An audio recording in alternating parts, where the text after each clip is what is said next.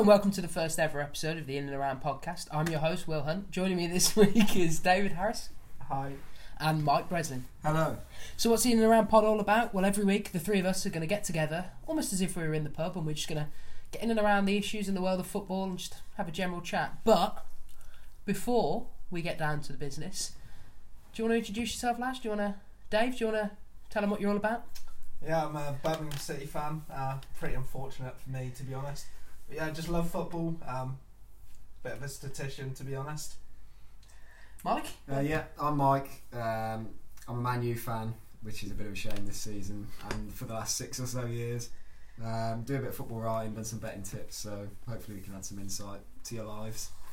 And I'm Will. And if my voice is a bit hoarse during this podcast, that's because we're recording this on a day that Chelsea absolutely swindled Arsenal out of a win for a 2-1. Lovely Tammy Abraham.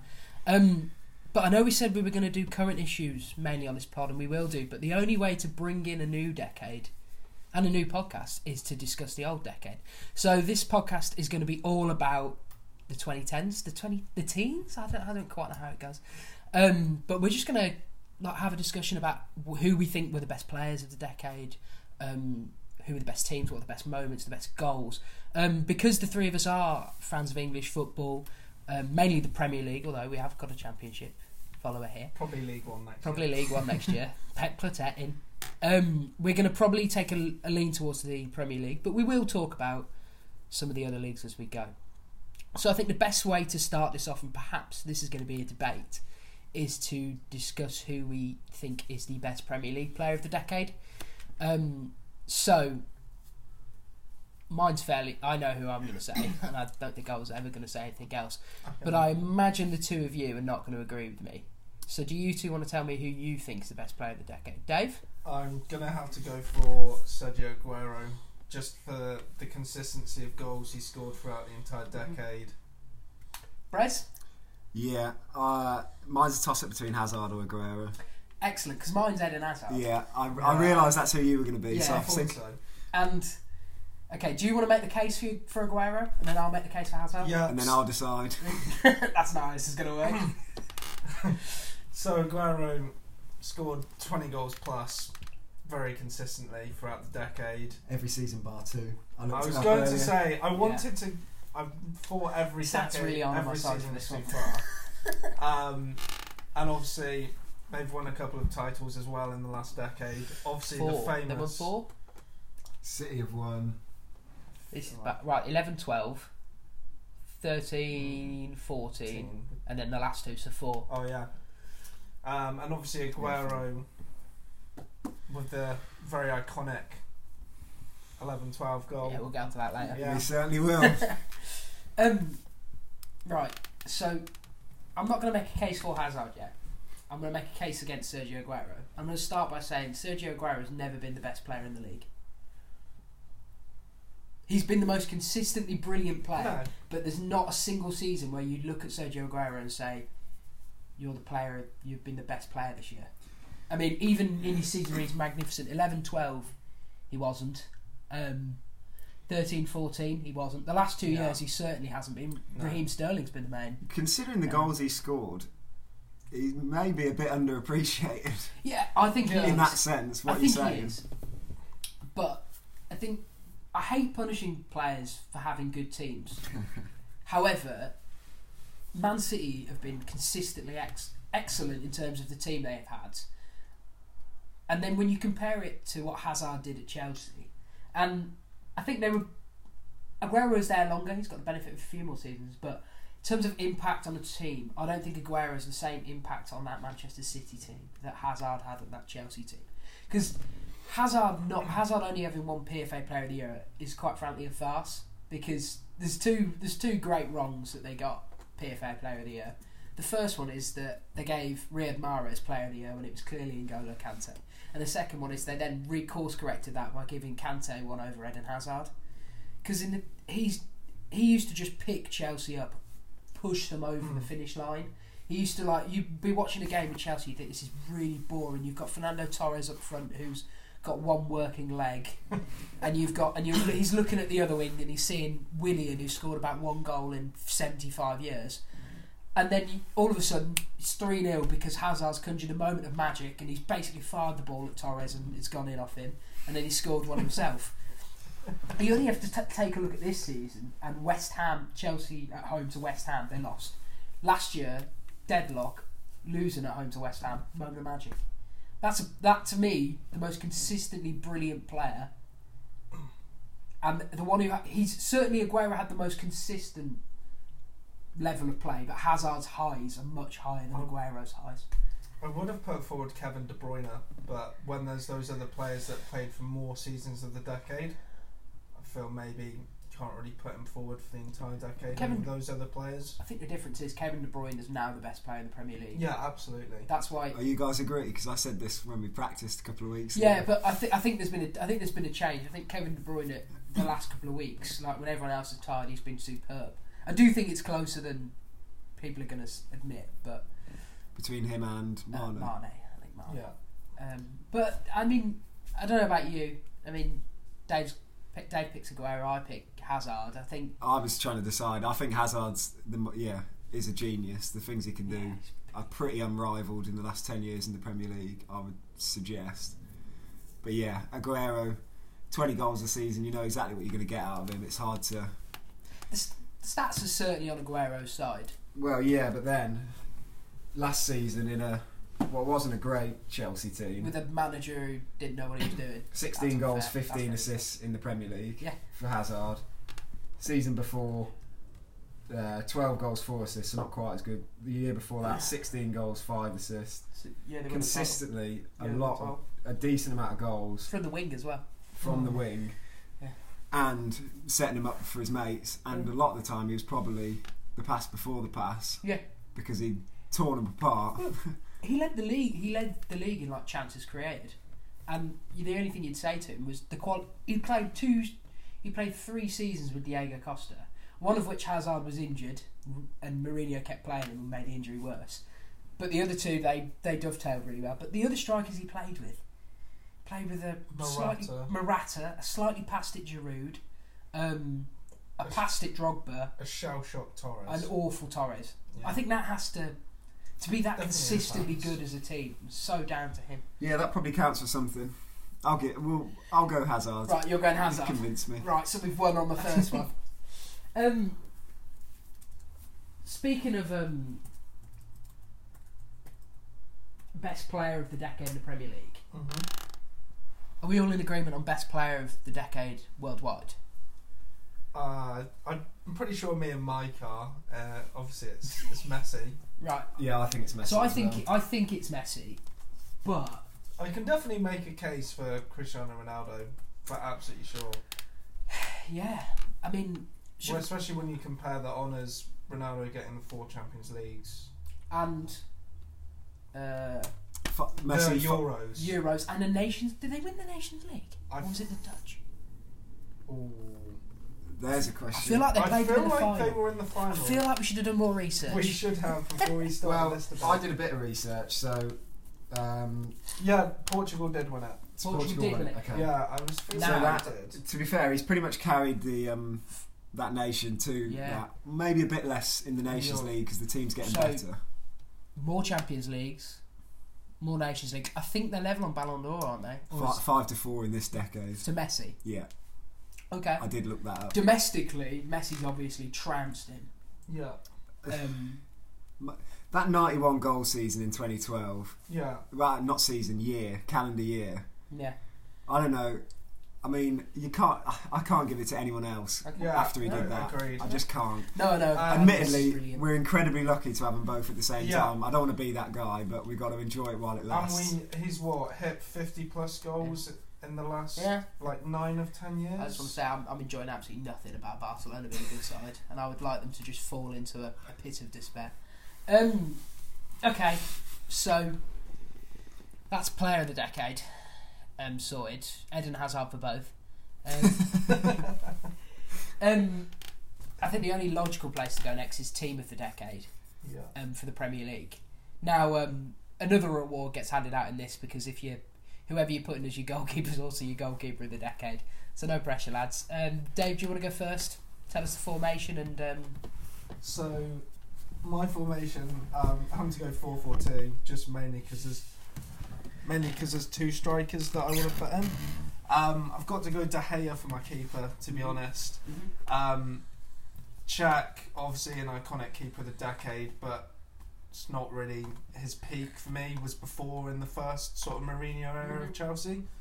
And then Kyle Walker at right back. I think obviously there's a case for Trent Alexander-Arnold, who's been fantastic.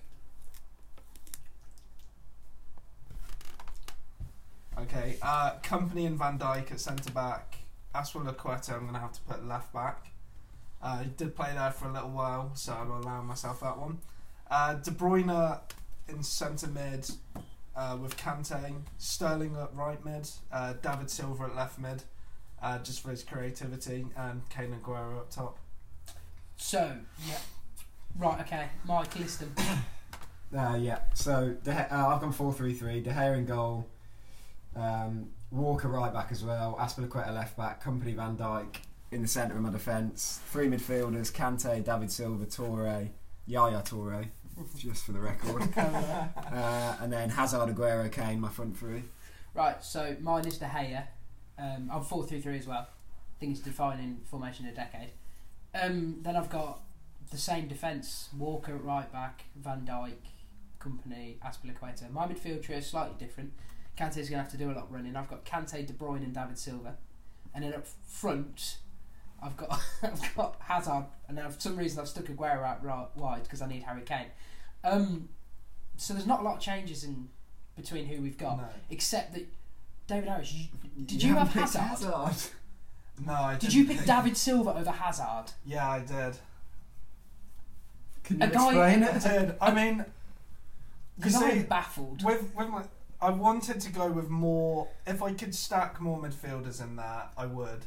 But I can't, just because David Silva has been so consistent for Man City and won 4 titles, I can't shake him out of that team. Kante's been fantastic at Chelsea and Leicester. Sterling has developed into one of the best players in the league.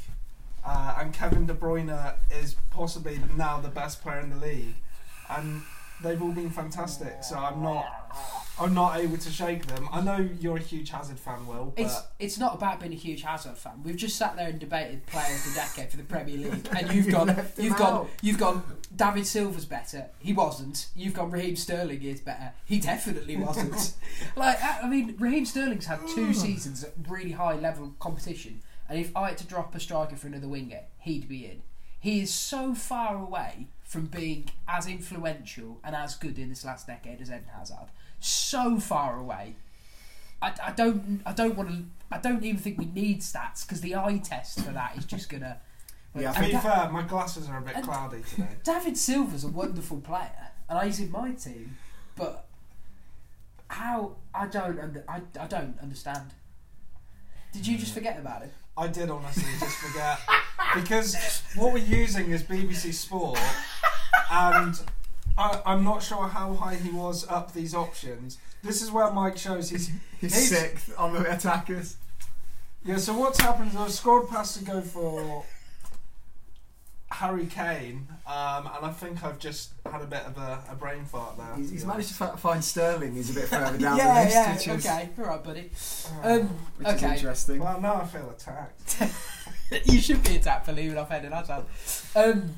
The other change is, so Yaya Toure is in Mike's team. Yeah. Do you want to talk through it, Mike? I just think, particularly the early years, he pretty much powered City's midfield to a couple of titles. Yeah. Near enough on his own. Well, not on his own, but he was the powerhouse, kind of what Kante was like for Leicester that season. Yeah. He did have that one fantastic season. Was it 13-14? I remember. He got I remember. goals? I remember a double against Crystal Palace. Yeah. That practically won the league. Unbelievable. Yeah. He was a phenomenal player, and the reason he's not in mine is I had to. Yeah, I think I gave some serious thought to how high the people's highs were, and Kevin De Bruyne has been in the league I think now for 5 years, currently the best player, consistently brilliant, of the level of Yaya Toure powering on a team. Yeah. So I felt he had to be in, and then I looked at it was a toss up between Toure and Silva, because I think when you speak to a lot of Man City fans, they seem to say that David Silva's their best ever player, which is mad to me because I think Aguero's criminally underlooked by him. But I think if you've got to have either Silva or Yaya Toure in, I feel like it has to be Silva. But I mean, it was pretty much picking two of the three that you just said: David Silva, Toure, and De Bruyne. I went for Toure. Yeah, and I can totally see. I mean, your team would play better than my team because Aguero would get fed up at standing at right wing for me. So, should we just quickly move on to team of the world? I guess. I mean, I get no joy in this. Just to let you know, and I'll read off mine first. You're probably best prepared for this. So I've gone for the same formation of 4-3-3. I've gone for Manuel Neuer in goal. I don't think there's too much debate. Think about on that. World Cup. That Bayern team were unbelievable as well, and then I've gone for Dani Alves at right back, but I don't feel good about it. I just had to remember how good he was for Juventus as well as Barcelona. Yeah, that was a really interesting transfer that he went to Juventus after, and he was still really good there. Yeah, well, they got to the finals with him, the Champions League. And then the centre halves are Ramos and Chiellini. Ramos have to be in for his leadership when they win the 4 Champions Leagues. Also running it close, PK. But I just didn't want to give it to PK because I feel like I've seen him have a couple of shockers. I'd have probably had PK in there personally, over Ramos? Or no, keep Ramos over Chiellini. Which is annoying because then it's because I know who you're about to say for left back. It's a back 4 of all Spanish league players. Yeah, but I always thought Juventus have been such a dominant force over the last decade defensively, and those Italian teams are that I had to have Bonucci or Chiellini in. He was just a wall. I do kind of forget that a little bit. I think he was just a wall. Chiellini's also in because he said that outrageously good quote about Tottenham. At left back it's Marcelo. No debate there. I can't debate that at all. I remember at the start of the decade thinking Marcelo, oh god, he looks terrible, he can't defend. And me, and every time I watch him he just seems to be better and better. He's unbelievable now. That game in the Bernabeu against PSG, he was fantastic. Unbelievably good. Everything went through him and Hazard that night. I did Hazard. Luka Modric. Ballon d'Or winning Luka Modric. I'd have him in as well. Former Tottenham player Luka Modric. Yeah, I'm surprised you picked him, to be fair. It really annoyed me. Toni Kroos, fantastic at the World Cup that they won. Absolutely sensational, brilliant. I really love Toni Kroos. I think he's a Rolls Royce of a footballer. He's a really good player. Iniesta's in there. Yeah. I think Iniesta's highs. Iniesta was still good right up until he left. He wasn't as good, but he starts off the decade by winning the World Cup. Scoring the goal, didn't he? Yeah, scoring the goal that wins the World Cup. Wins 2 Champions Leagues, countless La Ligas. I think he's brilliant. Yeah, he is a fantastic player. At right wing is Messi. I'm not going to debate what. I'm not debating any of you from. Bit surprised Raheem Sterling's not there. Someone somewhere's going, Mbappe. Oh God, don't get me started. Up front, Ronaldo. What a player! What a man! Don't discredit it, but honourable mention for Luis Suarez. He shouldn't be in there over Cristiano Ronaldo, but he has been one of the best strikers there. Yeah, I'm fine with that. You're not wrong. And then at left wing it's Neymar. Yeah. And I really struggled with who was put left wing, and then I went back and I watched in preparation for the podcast. I went back and watched Barcelona versus PSG. Oh man! And do you know we're going to get onto this. Do you know something about that game? It's Neymar that does everything. Pretty much the whole thing in that It's game. the crowning moment of Neymar as in a Barcelona shirt, and then he goes and joins PSG, and it's like it's the biggest like what if. He just never. That Barcelona team could have just won and won and won. I know that people are saying they got the wrong coach and they didn't. Yeah, but midfield play. But Messi, Neymar, and Suarez as a front three. Yeah, MSN. Unbelievable. Yeah, unbelievable. Making MSN popular again. So that's my team. Would you guys disagree? Other than the Chiellini, there's not much in there. No, to be honest. I mean, maybe an honourable mention for Gareth Bale, but I wouldn't put him in the starting 11 over anyone in there. He's missed too many games for me, Gareth Bale. We'll get on to him later, though. I've got plays a bit of golf. Yeah. Rate that. What a guy. Got even more. What a golf- chap. More golf than football these days. So that's our team of the decade then? Yeah, I'm happy For pretty that much with Yeah, that. I'm I think we're happy doing a with good that job one. there. So let's while we're just giving out awards across everything, let's talk about manager of the decade, because I've got a feeling we can combine the Premier League and the all comps one.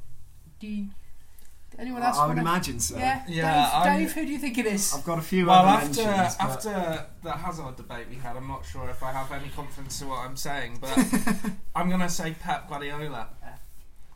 Is Mike? For you? he's my number one choice. I do have 3 other names here, which are I've got Chris Wilder. Wilder's one of them. yeah, Yeah, Sean Dyche. Sean I haven't Dyche got and Chris Eddie Wilder. Howe are my other 3. right. I'm not having Eddie Howe in there. No, neither. I'm not am even I. having him discussed in manager of the decade.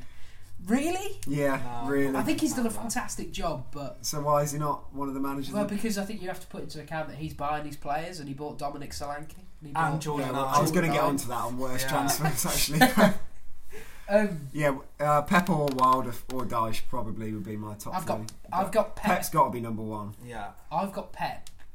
Second, I've got Jose Mourinho, because Okay. the first season wasn't it the first season of the decade where they won the treble as Inter, Yes. and then You're had one of the correct. all-time great Real Madrid teams, That and then that had a Inter great, team was incredible. Yeah, it was well, incredible. he had 3 great teams in a row. Yeah. Inter, and then he had Real. Then he had a very good Chelsea team. Yeah. Jurgen Klopp's got to be a mention. I think he had a fantastic Yeah. won league double with Dortmund, Yeah, that's Champions a League great point. final. Perennial Bostler, in fact, until they Until not bottom, the this bottom's year. harsh until they're And going to win the Champions Premier League. League. Yeah. Um, I'd want to put down Ranieri just because he won the league with Leicester, but obviously it was in the whole decade. I don't feel you can put him in there.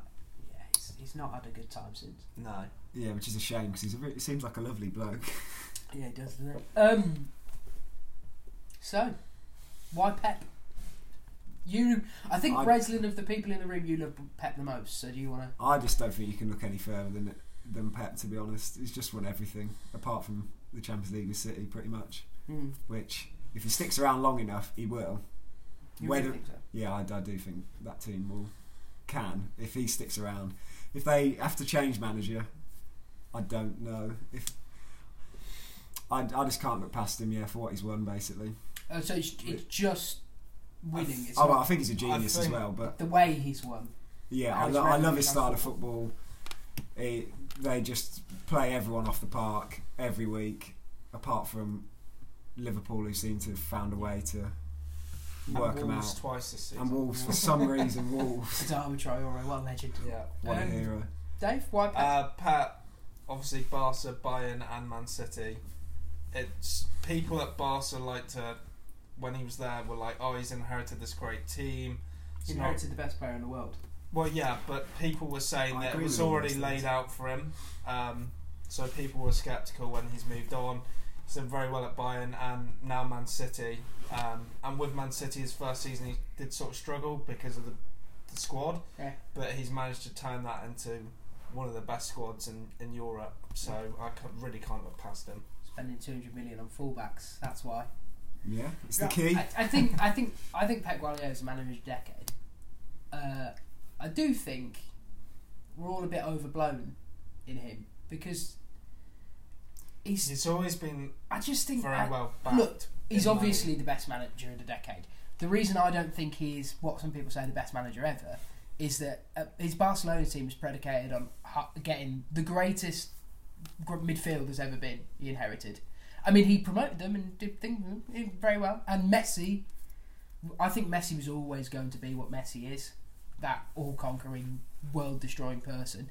He inherited a treble-winning team at Bayern Munich and made them worse. And then he has created one of the greatest Premier League sides by spending 200 million on fullbacks. I just think he's clearly incredible. But if Mourinho hadn't had the second half of the decade he'd had, Yeah, he's got a chance. Yeah. I think we're looking at I think we've gone you can't really talk about Pep without talking about Mourinho. Not Yeah. really. And I'm looking at the teams in a I know Pep's beaten him more times, but I think I don't know. Pep's beaten most people more times. Yeah, well, it leaves me with a sour taste in my mouth. Basically, lauding Pep and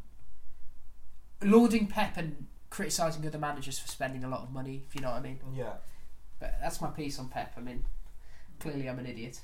No, I agree. No, on most of your points, I still just think there's something that Pep brings that no one else can. Yeah. That may sound ridiculous. No. but I think you're right. I don't think anyone else would have made that City team what they were last season, even this season to a point. But that is to me the crowning achievement of Pep Guardiola's decade. Is that first City team set unbelievable standards. Oh my God! And then they maintained them for a season. Well, they bettered them. Well, no, they didn't better them, but no, they were unbelievable. Let's move on from me hating Pep. And thank you for not mentioning Maurizio Pochettino, because I would have gone through the roof. I could not have put him. no. Do you want to talk about moment of the decade, or do you want to talk about goal of the decade? I feel like goal of the decade. All right, David Harris, take it away. Well, I've got a few. Obviously, tell us your top one, and then you can give an honourable mention. So, at the end. Is this all competitions or just Prem? Just Premier League. Just Premier League at this point. Obviously, the Aguero goal. Mm-hmm. It's iconic. Everyone knows that goal. Gonna have to have put down Czech Toyota with his 4-4 volley. Yep. Van Persie's volley as well against Aston Villa. But one that you'll probably be more a fan of, I hope, Will, is Wilshere's goal against Norwich. Yeah, that's a good goal. That was just an excellent goal. That's my pick. Oh, your pick's Wilshere? Yeah, Wilshere against Norwich. Okay. Mine's Aguero versus QPR. I think it's the best goal in Premier League history. Not in terms of the quality of the strike, but in terms of what it means. Yeah. Because you think about it, it's the most storybook goal there's ever been, because it was the crowning of a new team. Yeah. And they won the title in the most dramatic way, and you'll never see anything like it again. He was right. We never will see anything like that again. But written down in my notes, I've got Wilshere versus Norwich, because in terms of sheer technical ability, that I still watch that goal and I still can't believe they scored that goal. Fantastic goal. I want to honourable mention to Kasami's. Yeah, because I think about that goal every now and then. That one is so underrated. And the when I think it was Monday Night Football did this, they were looking through him and they just totally ignored it. And I was like, no, Carragher said we can't give it to Kasami. No one knows who he is. Is that what he said? Well, that's not a reason to not give him goal of the. No, none for Giroud. Flick against Crystal Palace. We were talking about this earlier, weren't we, Dave? There's one. You know, I don't like that goal.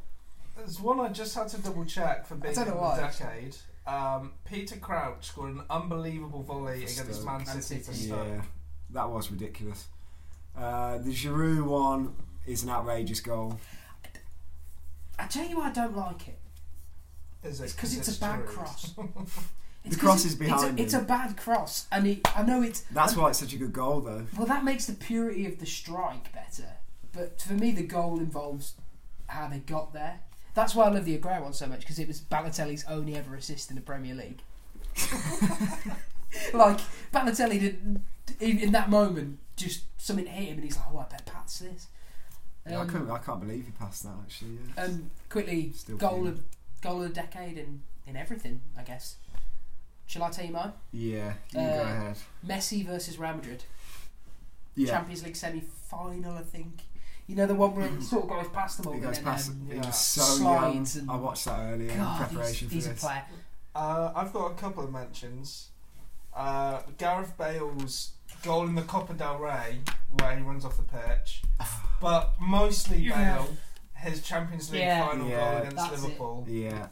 That unbelievable bicycle kick. Götze's World Cup winner, just for what it meant. I don't know that one.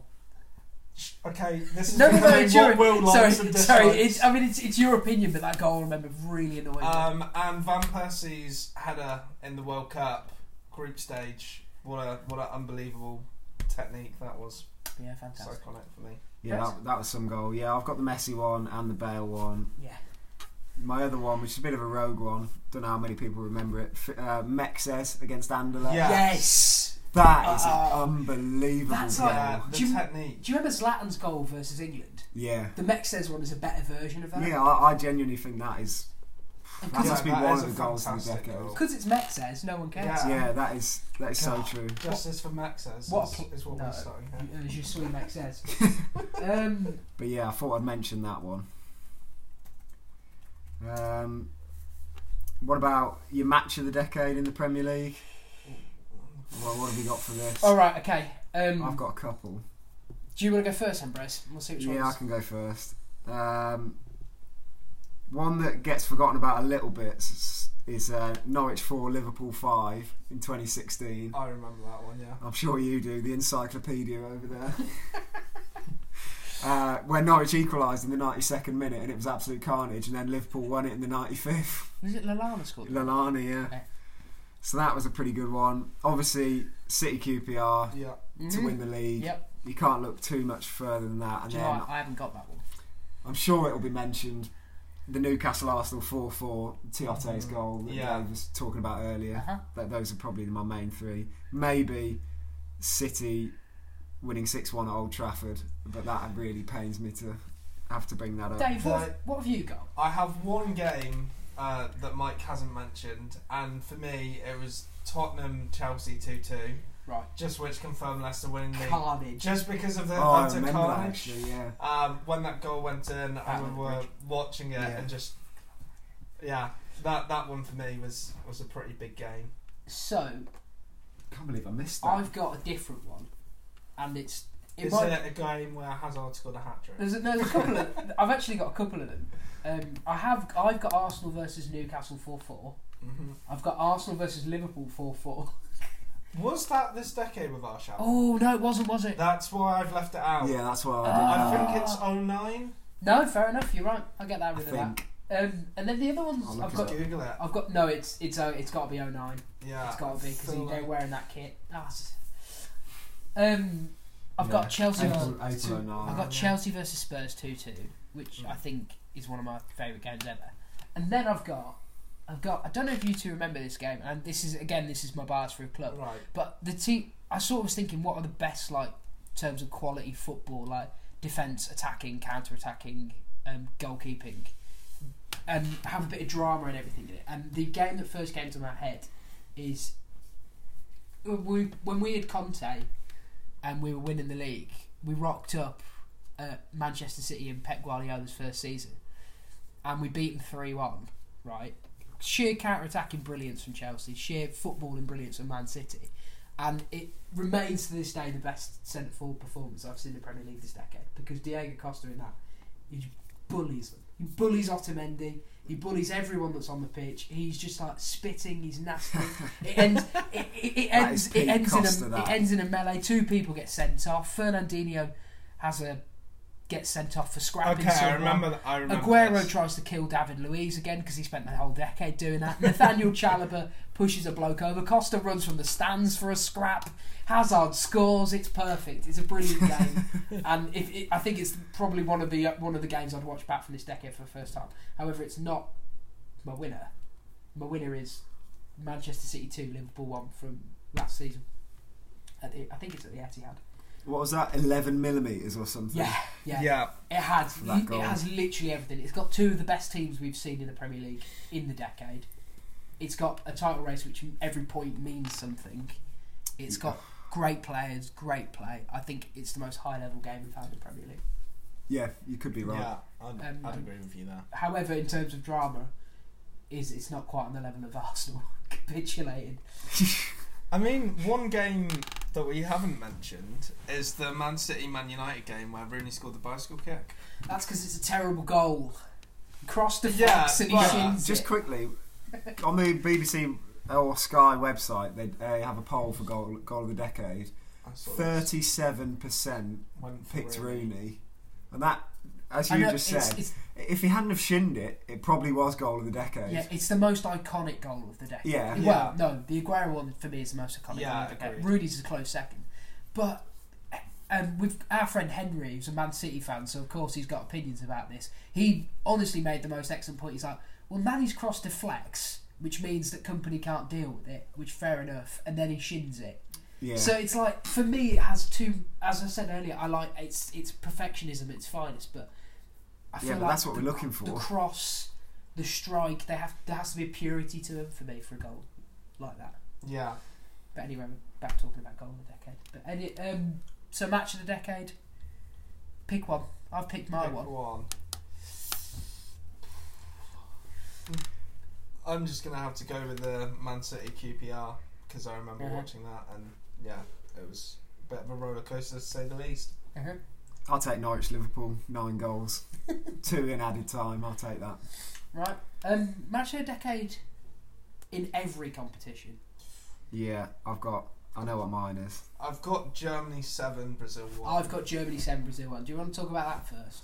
Just the fact that Brazil team had so much hope. They looked pretty good, and it was like Neymar, the golden boy, Injured, yeah.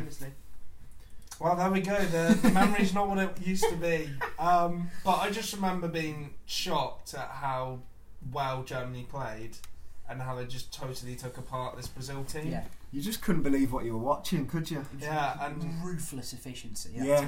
That was just German efficiency at its best. Remember the guy that had the World Cup trophy, the Brazil fan that they always pan to, and him just being in floods of tears during that game.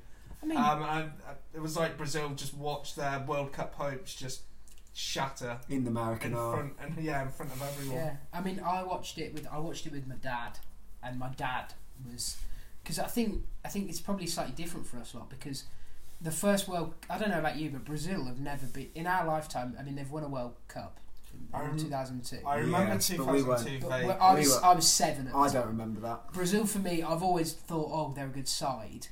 I've never thought of them as this all-conquering force I think other generations have. Which is why when I watched it with my dad, it was so interesting, because he's looking at it going, oh, this is Brazil. In Brazil. Like, they're getting destroyed. And it wasn't like the Germans were... Like, the Germans didn't stop. I remember they were like... I mean, they were passing it past the keeper to each other and just slotting home. Yeah. Andre Schürrle got 2 goals. It was unbelievable. For me, it's like it's the most like drama and result of the decade. But you've probably got another one. Yeah, my one, just because of I can literally remember where I was, who I was with at the time, was the Barca PSG. Even though it was only the last 16 of the Champions League, so not quite a World Cup. So I think they were, was it 4-0 down? Yeah, 4-0 down from the first leg. Barcelona were. Yeah. They got demolished in Paris. Back to Barca. They go 3-0 up, so they're on their way, and then the away goal from Cavani, so 3-1, it's over. They can't get back into this now with the away goal, and then they score 88, 90 plus 1, and 90 plus 5, and oh my god, Sergio Roberto. Yeah, Sergio Roberto. Neymar got the 2 before that, and I think assisted Sergio Roberto's winner. Dodgy officiating. Really dodgy officiating. Like I know we said we wouldn't talk about it. You want to talk about a game that needed VAR. That was a game that needed VAR. That would have ruined it. That would have ruined it. And because I reacted exactly how you've probably all seen the videos of the BT Sports Studio, Lineker, Ferdinand. That is exactly what I was like, just going wild. And I don't even support either of those teams, and it was mad. I mean, I actively want Barcelona to lose every game they ever play. But even I was going mad for that game. That was incredible. Yeah. To be honest, for me, I don't think there's another game other than those 2 that even comes close to it. I mean, the only other one I can think of is Liverpool Barca last year, maybe. Either that or Spurs at Ajax coming back from Spurs at Ajax. Because that Lucas Moura, wow, one of the worst moments of my life. Yeah. I'm not gonna lie. that was something else. To come back from 3-0 down, including an away goal. Yeah. In Ajax, or 2-0 down on the night as well. Worst game of the decade. Spurs-Liverpool Champions League final for 2 reasons. Shock 1, because it's Spurs in the Champions League final, and it was 2 for it was dreadful. It was a terrible game, wasn't it? But joking apart, let's talk about the club of the decade. Now, for this one, can be whatever. It can be the team that's won the most. It can be the team that has made the biggest jump. I'm going to go first, and I'm going to talk about Premier League clubs first. And the club for me, and it's a real toss-up because I wanted to do Man City or Chelsea. It's Leicester City, because Leicester City, smack bang in the middle of this decade, pulled off the greatest sporting achievement I think we've ever seen. And I was living in Leicester at the time, and I've never felt an energy in a place like when Leicester were going to win the title. We were once Chelsea. We were in a pub watching Chelsea smash Tottenham 2-2. It was a smashing though, and we just left the pub, got in our mate's car, and just drove around the city, and it was people honking the horns. It was going mad. And they were an unbelievable team, full of 3 great Premier League players. Who probably one of them's in the team in a decade, but the other 2 are unlucky to miss out. In Vardy and Mahrez. It is so unfortunate for Vardy. It's such a story though, because you look at that team, you're like, they almost got relegated the year before. Nigel Pearson, the ostrich farmer himself, he pulled them back from the brink of oblivion. Yeah, he did. I think the only team they lost to for ages was that Chelsea team that won the league. And then the next season they just come out and Jamie Vardy can't stop scoring. He's from Fleetwood Town. He's drinking ridiculous things the night before the game. They've got Claudio Ranieri, who always gets in his way when he's managing. They've got this dynamo in midfield. They've got this winger with unbelievable trickery. They've made Wes Morgan look a good player. It was incredible. Yeah, imagine. It was incredible. But the reason I think they are the club of the decade is, on top of that, is they were in the Championship at the start, weren't they? They were a Championship club. They were in League One at one point. Were they in League One at the start? And now you look at them and you think they're going to get Champions League this year as well. Because some clubs climb high and then fall back down. For Leicester, it's been a climb high, a brief fall back down, but they're looking to establish themselves as a top 4 club. That's why they're club of the decade for me. Yeah, I can go with that. My one's a more broad one, which is Real Madrid. Yeah, Real Madrid's my overall club of the decade. I don't think you can even get closer. I'm not sure if you can argue with that. Was it 4 Champions Leagues in the decade, 3 in a row, something like that? A La Liga as well. And a La Liga. It's a shame they don't do as well in La Liga. Leicester are actually in League One 08-09, but they were still a pretty struggling Championship team at the start of the decade. That is amazing. That is incredible. It's incredible. So in 7 seasons, League One champions to Premier League champions to Champions League. Well, now they're second or third. Yeah, they're an unbelievable club. They're still second as we talk right now. I think City are a point behind them now. But, I mean, you think about what they've gone through as well. They've gone through unspeakable tragedy last year and everything. Yeah. They're really I think the best story of the decade. Easily. Yeah, you can't dislike them, can you? You just can't. Oh well, I think certain clubs in the Midlands. Well, yeah. Anyone want to make the case for Man City or Chelsea? I'd say with Man City, obviously they've won four leagues this decade. So possibly, if you're looking at paper, maybe the best on paper domestically. Yeah. However, for me, I'm much more of a fan of Leicester just for the story and how far they've come as a club. Yeah. But yeah, I can definitely see why people would put City forward. And with their record points total, and the fact that they just had 2 unbelievable seasons on the bounce. Yeah. They've had the best teams of the decade, but as you say, this is club of the decade, and the only way to look at that is where Leicester have come from. They won the league 5,000 to 1. When they probably should have been fighting relegation that season. What a team. So, what a player. N'Golo Kante. As much as I'd like to make a case elsewhere, I really can't. There's one honourable mention that I will make, which is Bournemouth. Just because Eddie Howe, when he was there, unbelievable, just about kept them in League 2, and he's managed to establish them as a Premier League team. Well, they're going down this season. Yeah, I mean, I think the same. I'm leaning that way. It's a new thing for me, but I am leaning that Bournemouth go down. Let's move on to the worst Premier League signing of the decade. We'll just keep this Premier League. Who's Michael Brenton? Who's your worst Premier League signing of the decade? I've got a few that we can discuss here. Okay. I haven't got some of the values though, which is a bit annoying. Doesn't really matter. We're talking about, if you know the value, that's fine. But let's just talk about Markovic to Liverpool. Yeah, that's bad. Yeah. Mangala to City. Oh god, he was terrible. Mm-hmm. He's just done nothing. Sanchez to United, which is probably the worst. That's my one. That's probably the worst. Soldado to Spurs, which should have been good. He went to Spurs, it was just terrible. And a bit more of a rogue one, Solanke to Bournemouth, which I think we brought up earlier. That was something like 20 million. Really bad. And maybe even a contender that last summer, Iwobi to Everton for 40. It's a lot of money, but maybe I really just dislike Iwobi, but I think it's horrible value. Iwobi's been okay. I know 40 million's a lot of money, but we're talking about a new market as well. True, and he's English. Is he Dave? English? Yeah, I've got Nigerian. quite a few, to be honest. Some that Mike's mentioned. Also, Vincent Janssen at Spurs, another player they paid quite a lot for. Yeah. And he was god awful. Yeah. Ricky Van Wolfswinkel and Alvaro Negredo for Norwich and Middlesbrough respectively. They paid a lot of money for those strikers. Negredo did score more than the one goal that Van Wolfswinkel managed, but they spent pretty much their entire budget and a lot of money for them at the time in wages, strikers, and the premise of them keeping them up, and neither of them delivered. Jordan Ibe as well for Bournemouth, to be honest. Another one, not as bad as Solanke, but still not a good signing. Get Eddie Howe a technical director, please. And also, I'm going to have to say Di Maria at Man United.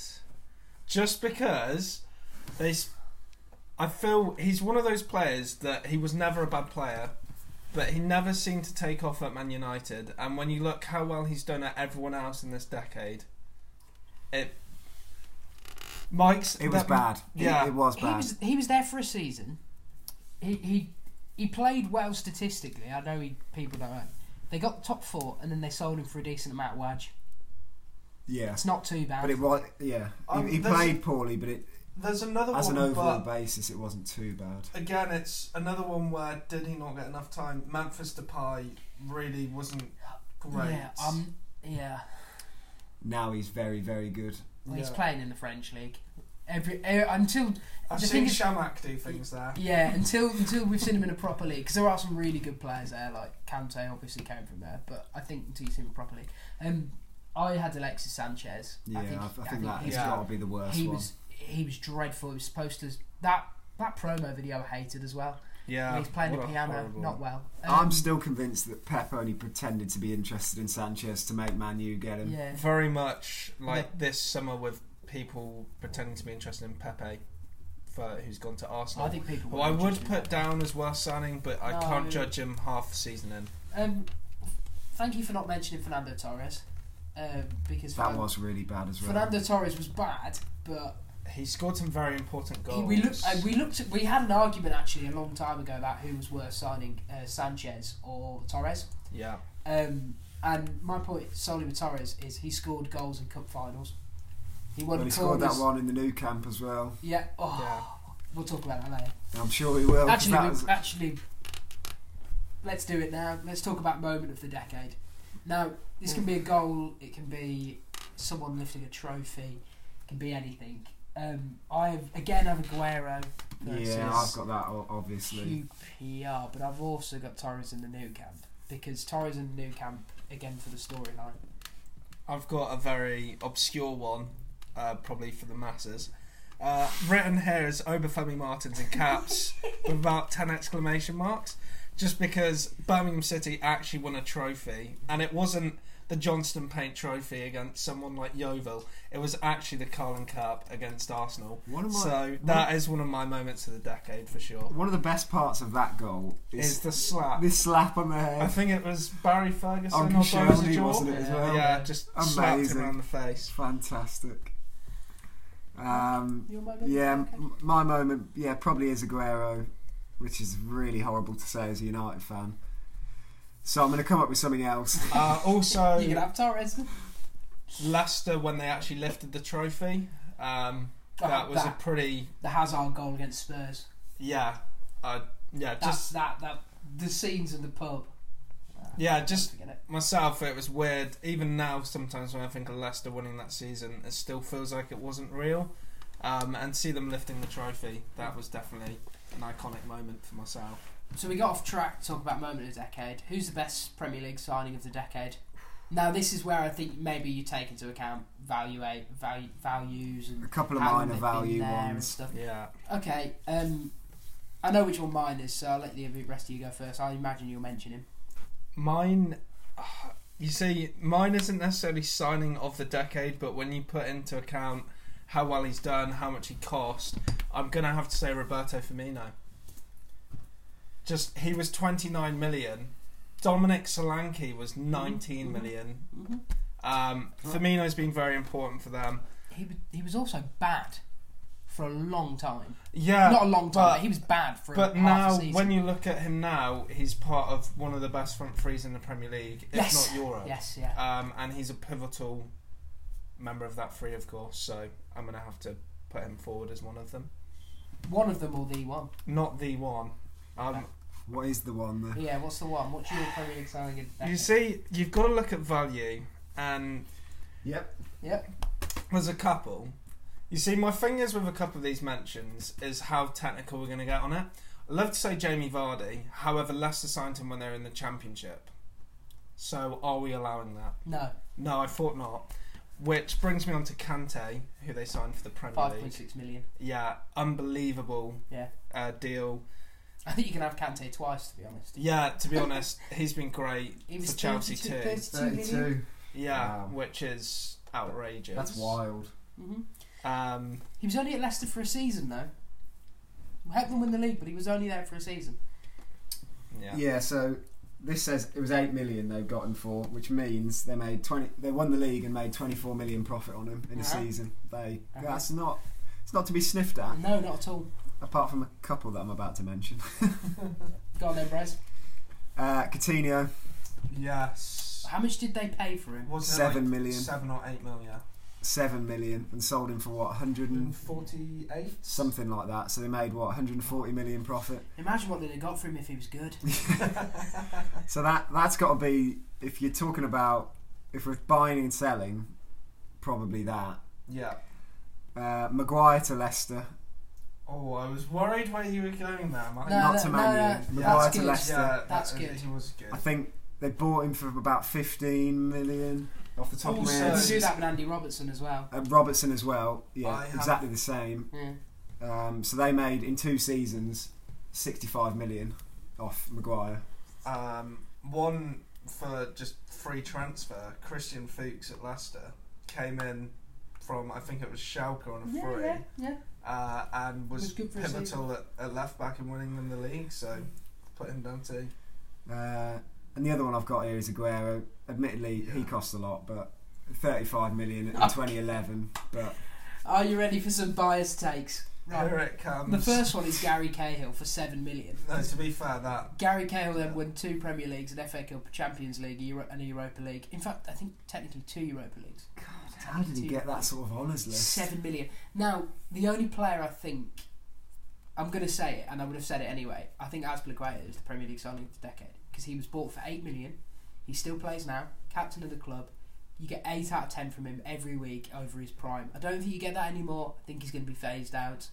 I think we're seeing his legs are starting to go over the thing, but I still think he's a superb 1v1 defender. I wish he was better at crossing. Dear God, I wish he was better at crossing. But he played out of position at left back and won a title. I think, for me, when I think about Azpilicueta, I think about, remember when Gareth Bale was in his last season in Premier League?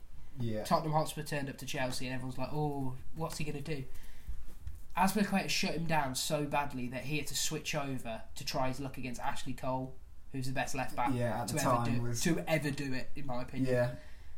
I think that says everything you need to know. But I'm happy with whatever. But for me, Azpilicueta. I'm also going to have to say Luis Suarez, especially, he was 22 million. They obviously sold him for 65. And in that same window, they bought Andy Carroll for 35, which makes it look even more of a bargain. If I'm picking one, I'm going Coutinho, by the way. Yeah. Just based on the sheer return, and he was a good player for him while he was there. He didn't win anything. Well, neither did that Liverpool team. He did win something, actually, didn't he? He might have won something. I'm going to have... the Carling Cup against Cardiff. Was he there then? No, I think that's before his time. I'm going to claim it just so I can... I'm going to have to say Kante, just because what he's done at Leicester and Chelsea. Okay. So now let's get silly. Let's get stupid. This is the John O'Shea Memorial Award. Oh. Now, let me explain the John O'Shea Memorial Award and why Azpilicueta doesn't qualify for it. The John O'Shea Memorial Award is for the player who gives you 7 out of 10 every week, unsung hero in your team, and always gets overlooked. So, like, for Azpilicueta, for example, when Gary Neville and Jamie Carragher started singing his praises on Monday Night Football every week, he disqualified him from the John O'Shea Memorial Award. Mine's James Milner. That means one of my picks. I have one. He has started to get more credit, but Jordan Henderson. Yeah, that was mine. He not, started getting more credit as well. He's obviously, it's easier to talk about your Salahs and your Manes, but Henderson every week in that Liverpool team is giving you 7 out of 10. It's very consistent, and when he first came into the team, he was next to Gerrard, and he was. Sorry, make him look better then. He needed it at that time, but yeah, he's he absolutely grown did. into an unbelievable centre one of the best midfield true captains in the league. Yeah, I would say so. Milner obviously would be up there. Milner's won everything he's won at Liverpool, and he was brilliant for half the decade at City. The City as well, yeah. So, he is a very strong one. The other one, I don't know whether he qualifies, but Ivanovic. You see, Branislav Ivanovic does qualify for the John O'Shea Memorial Award. However, I'd have him in there. 2015-16 Branislav Ivanovic is the worst right back I've ever seen. Okay, well, we'll give him the first half then. Do you know I saw Branislav Ivanovic's last game, which was against Brentford in the FA Cup, and he scored a goal, and he didn't come over to celebrate against the fans, and the bloke next to me was really upset. He's like, it's his last game, why won't he celebrate with the fans? I was like, right, bro, relax. He's Serbian, that's not how he rolls. Anyone else for the John O'Shea Memorial Award? John O'Shea himself? Terrible at Sunderland. What a hero. He was good on the documentary. It was decent value on the documentary. Sunderland Till I Die. I've not seen it. Is it good? I wouldn't say it's the City one's better. The City one's better. I mean, the Sunderland one's just weird because it's more witnessing just the pitch and the back room rather than training and stuff that you get with City. It was pretty cool seeing a bit of behind the scenes with the transfers that they were trying to get through. Yeah. But the Leeds one, that, just on a side note, it was mad seeing how close Dan James was to signing. Yeah, I with mean Leeds, and then the summer after sign with United. Do you have to put a bucket on the floor so you can watch Leeds? No, yes. I'd be thrown up all the time. Pretty horrible. I mean, horrible scenes. With the Man City one, the Sunderland one, I never thought I'd watch something and go, God, I wonder how different it could have been if they'd signed Ross McCormack on the deadline day. God, and that underrated newspaper story of the deadline is Steve Bruce hopping the fence at Ross McCormack's house. Do you remember, that halfway through? Yeah. The next one is the Khalid Boulahrouz Memorial Award. And the reason this is Khalid Boulahrouz is because for some reason at Chelsea he was given a number 9 shirt. And this is for Gaff of the Decade / sort of like worst unveiling, because clubs like to do these unveilings now. I just thought of a good unveiling actually. So the worst unveiling is absolutely Paulinho at Barcelona, where he can't even do keepy-ups. Yeah, the keepy-up. And he's just trying to get it going for a very long time. And in terms of the numbers, Wilfred Bonney, I was like, oh, he's going back to Swansea. Come on, Wilfred Bonney. I was like, oh, maybe Bonnie's gonna, resurrect. Swansea will be okay. And then he unveiled number 2, and suddenly I didn't care anymore. I've never been more angry than when I saw Wilfred Bonney have a number 2 shirt. It's just not right, is it? It's just right wrong. Steve Sidwell number 9. That was last decade, but there you are. That is shocking. That deserves a mention. I have a number where I totally understand it, but it annoys me seeing it on a goalkeeper. Obviously, Wolves retired Carl Hakimi's number 1. But they gave Rui Patricio 11, and it does annoy me a little bit. I should be retired across all gowns for Didier Drogba anyway. It's a strange way of saying Stan Lazaridis. Brez? Stan Lazaridis. My one's more of a gaff, which is Van Gaal's dive on the touchline at Old Trafford. Oh, I love that. That is fantastic. Absolutely brilliant. I was just thinking about the unveilings, and Paulinho was the one that sprang to mind. That was horrible. Gaff of the decade, just for the hilarity. I don't really like him. Alan Pardew's dance in the FA Cup final, for them to then go on to lose, is just brilliant. It's gold. It's just inject it into my veins. It's perfect Pardew. Next award, the Jose Mourinho line of the decade, which is the best thing Jose Mourinho said this decade. Here's a couple of ones for you. 3 Premier League titles. This is my favourite. Rest of the managers combined 2, and you know he's been sat on that line for weeks. That was my favourite.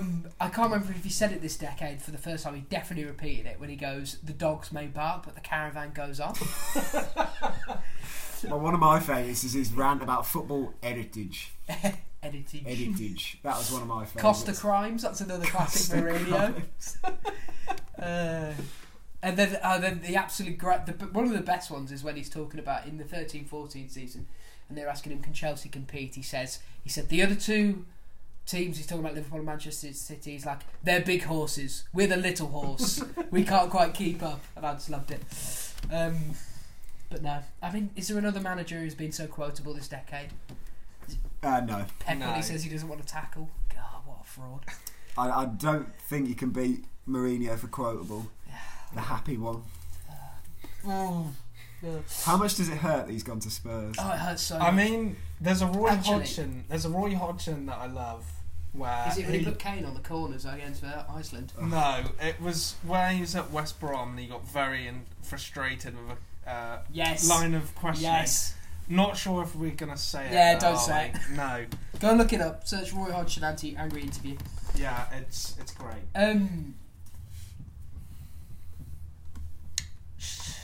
Where are we going next? Should we talk about the Andy Townsend Memorial Award? Yeah. If you don't know, this podcast is named the In and Around Podcast after Andy Townsend, and just the wonderful punditry he did, where he literally every day someone was losing and he was watching a game, he'd say, I think they need to get in and around Drogba more. That was what he always used to say. I think Lampard needs to get in and around Drogba more. I'm like, Lampard's practically playing at striker, Andy. This is for the best pundit of the decade. I'm hoping this is pretty easy for us all. Karen Carney?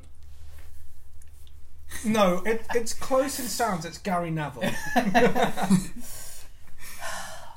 How good's Gary Neville? I've got Neville as well. He's just exceptional, and he remains pretty neutral.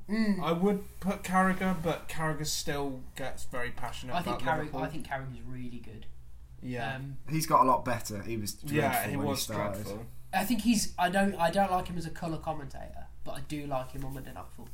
Yeah, he is awful at commentary. Yeah, whereas Gary Neville's superb at both. Gary Neville is, I think, I'm so glad that Barcelona beat them when he was at Valencia so badly they had to sack him, because I could not imagine we got him back. Watching football without Gary Neville being there. It's boring and it's horrible. And actually, his impassioned talk about racism the other week and the aftermath of the Chelsea Spurs game. He just gets it. He just gets what he says. What we're all thinking. Yeah, pretty much. Yeah, he was spot on at that. It was a shame that Sky Sports had to interrupt that, really. But we won't get onto that. But I mean, I suppose this is a question. Do you think he's harsh enough on Man United now Solskjaer's in charge? I feel he's not as harsh as he was. No. But he played. It must be hard. So it must be hard for him. Yeah. I understand if there is a bit of that, because it is a criticism that's levelled at him. Yeah. I think that is probably fair. That he is slightly less harsh, but he has been pretty harsh, more on the players than Ollie, I would say, which is where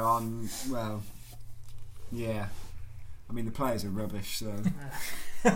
Honourable mention for the brief year where it was glorious, where Frank Lampard was doing commentary for BT Sport, and he was like, he walked into a room with Rio and Gerrard, and Rio was over in the corner clapping his hands together, making a lot of noise, and Lampard was just like, well, no, Rio, he's played the ball down the channel.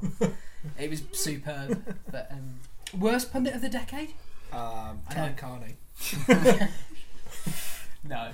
Steve McManaman is up there, but Michael Owen has to take the... No, Chris Sutton. But Michael He's just Owen... out for the Russell every time. That's all he does. The thing with Michael Owen is, I remember it was one of Brendan Rodgers' last games in charge for Liverpool. It was a 1-1 against FC Sion, and Liverpool scored a goal where he literally didn't name the players' names in his commentary. It was just, it's a pass, it's a shot, it's a goal, Liverpool 1-0. And I was like, I'm pretty sure anyone playing FIFA could do better than this. So yeah, Michael Owen for me is the worst. Chris Sutton said that Celtic's reserves are bigger than Leicester City Football Club after they win the Premier League. There you are. Yeah, I mean, that is... just a ludicrous statement. And I actually do want to give a quick shout out to Robbie Savage for the work he's done this decade while lodged up Gareth Bale's backside. I've got the Martin Tyler Memorial Award, and none of these people are dead, but this is for the best piece of commentary this decade. Martial's first goal. No, Martial's goal against Arsenal? Liverpool is what you mean. And I just can't believe I can't believe not the best. Why is this called the Martin Tyler Award? It's because of the Aguero goal. Yeah, the Aguero goal is obviously the winner, but I thought let's try and throw in another mention. Obviously I shouldn't have. Well, you got the wrong game. Yeah. To be fair, I failed that. I've got Tyler Aguero versus QPR. Yeah, that's the obvious one. And then an honourable mention. It's not second for me is Tyler for Drogba's goal against Bayern, where he goes, they pulled the rabbit out of the hat again. And then Peter Drury, Manolas, the Greek god in Rome. Yeah, that's a good one. In fact, anything Peter Drury did. Was it Darren Fletcher, who I don't usually enjoy, on the Spurs Ajax game? Yeah, it was. Because that was pretty good. No, it was excellent. That was pretty good. I'm gonna throw out Gary Neville in the Nou Camp, just because it's funny. But that's a great moment. It's terrible comedy. Yeah, if it's you a look great at moment. More noises like that on his recent Qatar documentary. He's on the back of a camel, and he makes similar noises on the back of the camel. I was a bit worried where that was going when you said noises like that, Mike. That's Don't enough. worry, this is PG. That's enough. Man of the decade, Gary Neville. Yeah. We've got coming down to the last ones. I think, given that we've had a decade that's been so dominated by controversy with FIFA and UEFA, I think it's only fair to try and call out the worst governing body moment of the decade, which we'll call the Michel Platini Memorial Award, because he's dead in the world of football. Dave, you've got a different one to me and Mike, I think. Yeah, mine isn't necessarily a moment, but rather a whole sort of topic. UEFA and FIFA as a whole they've done nothing to stamp out racism from the game. I think, unfortunately, there's only so much people can do at like club level and even league level. You need that hard hitting to really get it out of the game from the actual governing bodies. And I saw a stat that I think a team in the Europa League got fined more for a pitch invasion than they did for racism, and obviously that just isn't sending the right message, so I'm going to have to say that. Brez? Just quickly on that, it's a shame that it's pretty much everyone says it's down to the players to walk off now to actually make an impact, which is, I agree, is probably what's going to happen, but it should not be down to the players, it should be the governing bodies, like you say. I had a moment during the Chelsea-Tottenham game where it was clear that there was racism happening, and it was a terrible moment for myself, because I thought, for like a brief second, I'm like, oh god, I hope they don't walk off so I have to replay the game. And then instantly, in my head, I'm like, no, that's totally the wrong way to think about it. Yeah. But it is a mentality that we've got to get over. And I know a lot of the players will probably think to themselves, I want to play on, prove these racists wrong. That's what a lot of the players have said. But it's more that I think we need to make governing bodies take it seriously by getting rid of the entertainment product that they're putting out there. Yeah, a quick one on that actually. In Ukraine a few weeks ago, Shakhtar, Tyson was getting racially abused, and he kicked the ball. He kicked the ball into the fans, got a straight red card, and Ukraine actually fined him and gave him, I think it's a 5-match ban. And some of the other players tried to walk off the pitch with him, but the officials basically stopped them and sort of said that they were not because of racism, they would just would upset the fans and it wouldn't be right for them to walk off. So obviously when you've got nations like that in UEFA and FIFA that aren't being stamped down on, it's really a big problem. Awful, isn't it? Me and you have got FIFA giving the World Cup to Qatar. Yeah. You watched the documentary with Gary Neville. I haven't seen it. Does it go into it?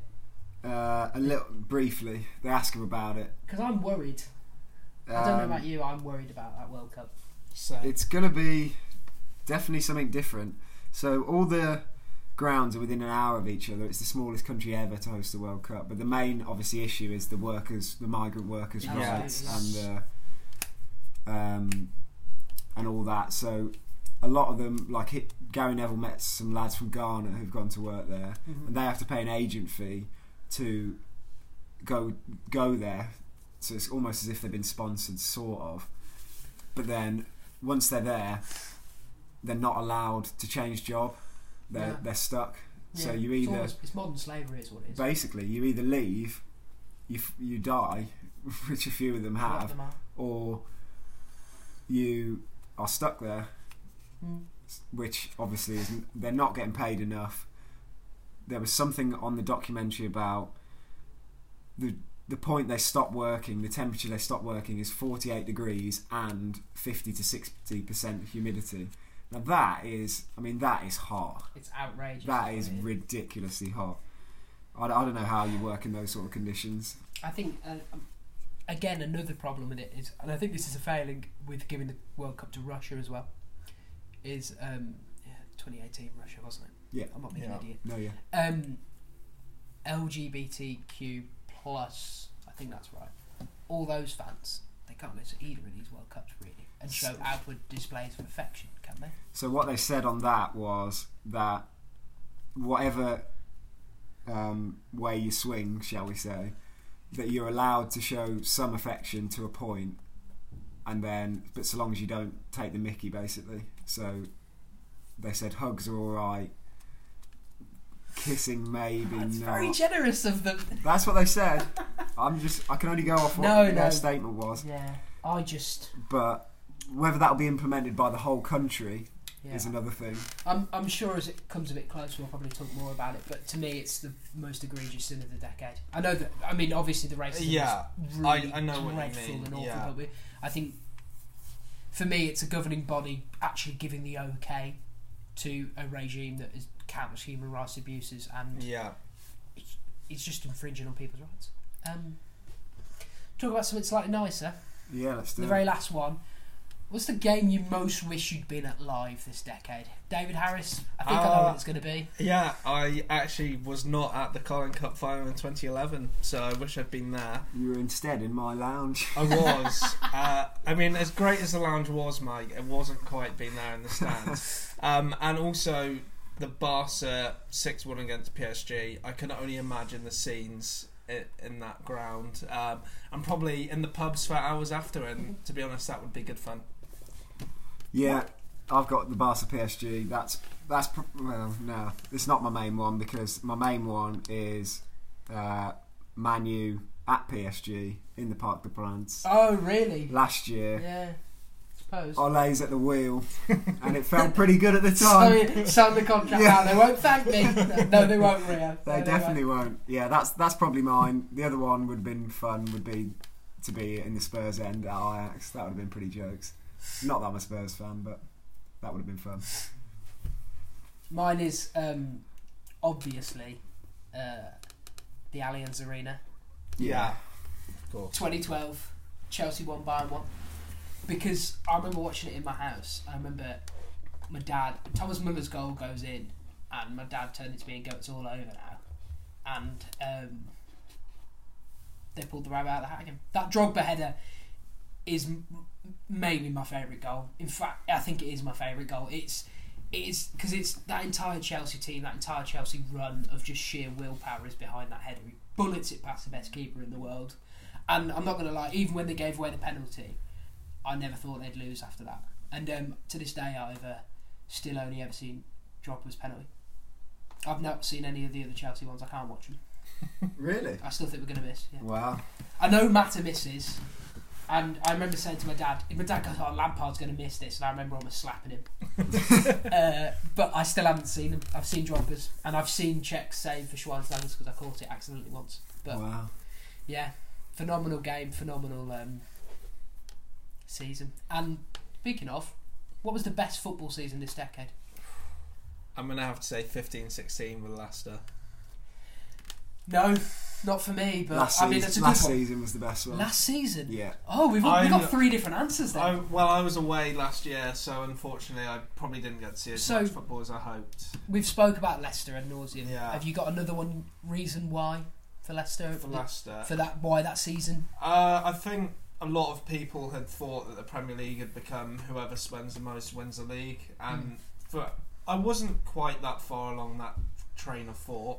However, it really sort of restored some faith for me in English football. To be honest, no, I just loved that season. No. I'm always going to remember it fondly. So I'm just thinking it restores your faith in football, and then the next 3 winners are Chelsea, Man City, Man City. Yeah.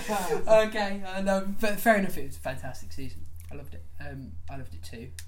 That team, brilliant. Michael Breslin, for you last season. Last season, definitely. Why? City and Liverpool were just ridiculous teams. Great Champions League season as well. And that's the other reason.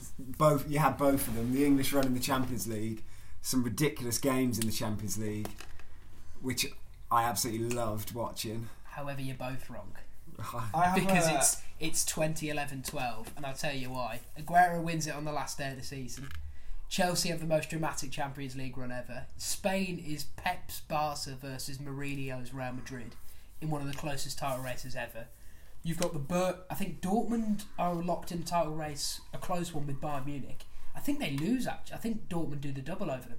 And you've got, I think, the birth of Juventus being a dynasty. That's the best season.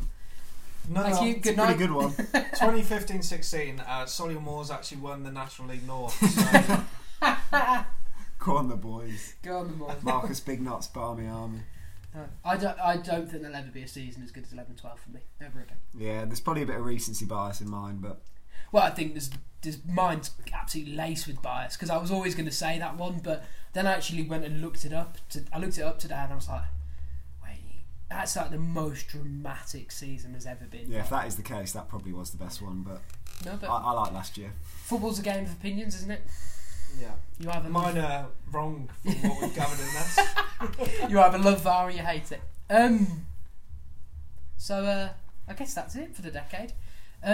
Anyway, alright, should we just do a quick prediction for the next decade? Who do you think think's gonna what club do you think's gonna dominate the next decade? I don't want to say dominate, but I think this could be the start of Liverpool being a top team again. They just won the Champions League, and they already are. Yeah, but they still haven't won a title for 30 years, and I feel it looks like they're going to wrap it up this year. Mm-hmm. This could be the start of a very dominant spell for Liverpool, at least being at the very top again as a club. So I'm going to have to say then. Yep, this is going to really hurt me as a Man U fan, but I'm going to go with Liverpool as well. Okay. I think this is going to be the start of maybe another 80s run. And I think Pep's going to leave City in the next year or two. Yeah, that contributes heavily to why I think it's Liverpool, not City. Man United, I think. Man United have been too bad for too long. They're going to sack their manager, they're going to get Pochettino, and they're going to dominate. Because that's who Man United are. Liverpool, I think, Jurgen Klopp, his methods, as we saw at Dortmund, they're fantastic for a few years, but eventually run really wild on the players. And the thing is, they've won the Champions League, they've won a Premier League. If Real Madrid can call in for Salah or Mane, they're going to go, because they can't achieve anything else here. I know it's almost like a pipe dream that Man United are going to go back to being good, but I just can't believe they've been bad for this long. Yeah, neither can I, to be honest. And here we are. They're the biggest. Other than Real Madrid, for me, Man United are the biggest club in the world, and the biggest clubs in the world are not quite for a long time. I think more interesting about next decade is who takes over after Messi. Yeah, I've got a name in mind. All right, have a way. This is your prediction. Well, I think Mbappe. This is going to come back to haunt us in 10 years. It could definitely come back to haunt me, but I think Mbappe could become, by far and away, possibly the best player in the world. Proof that he's back to goal. Sorry? Sorry, I'm just muttering under my breath about Mbappe improving with his back to goal. Yeah, I think Mbappe could be the man. Yeah, probably him or Tariq Lamptey, one of the two.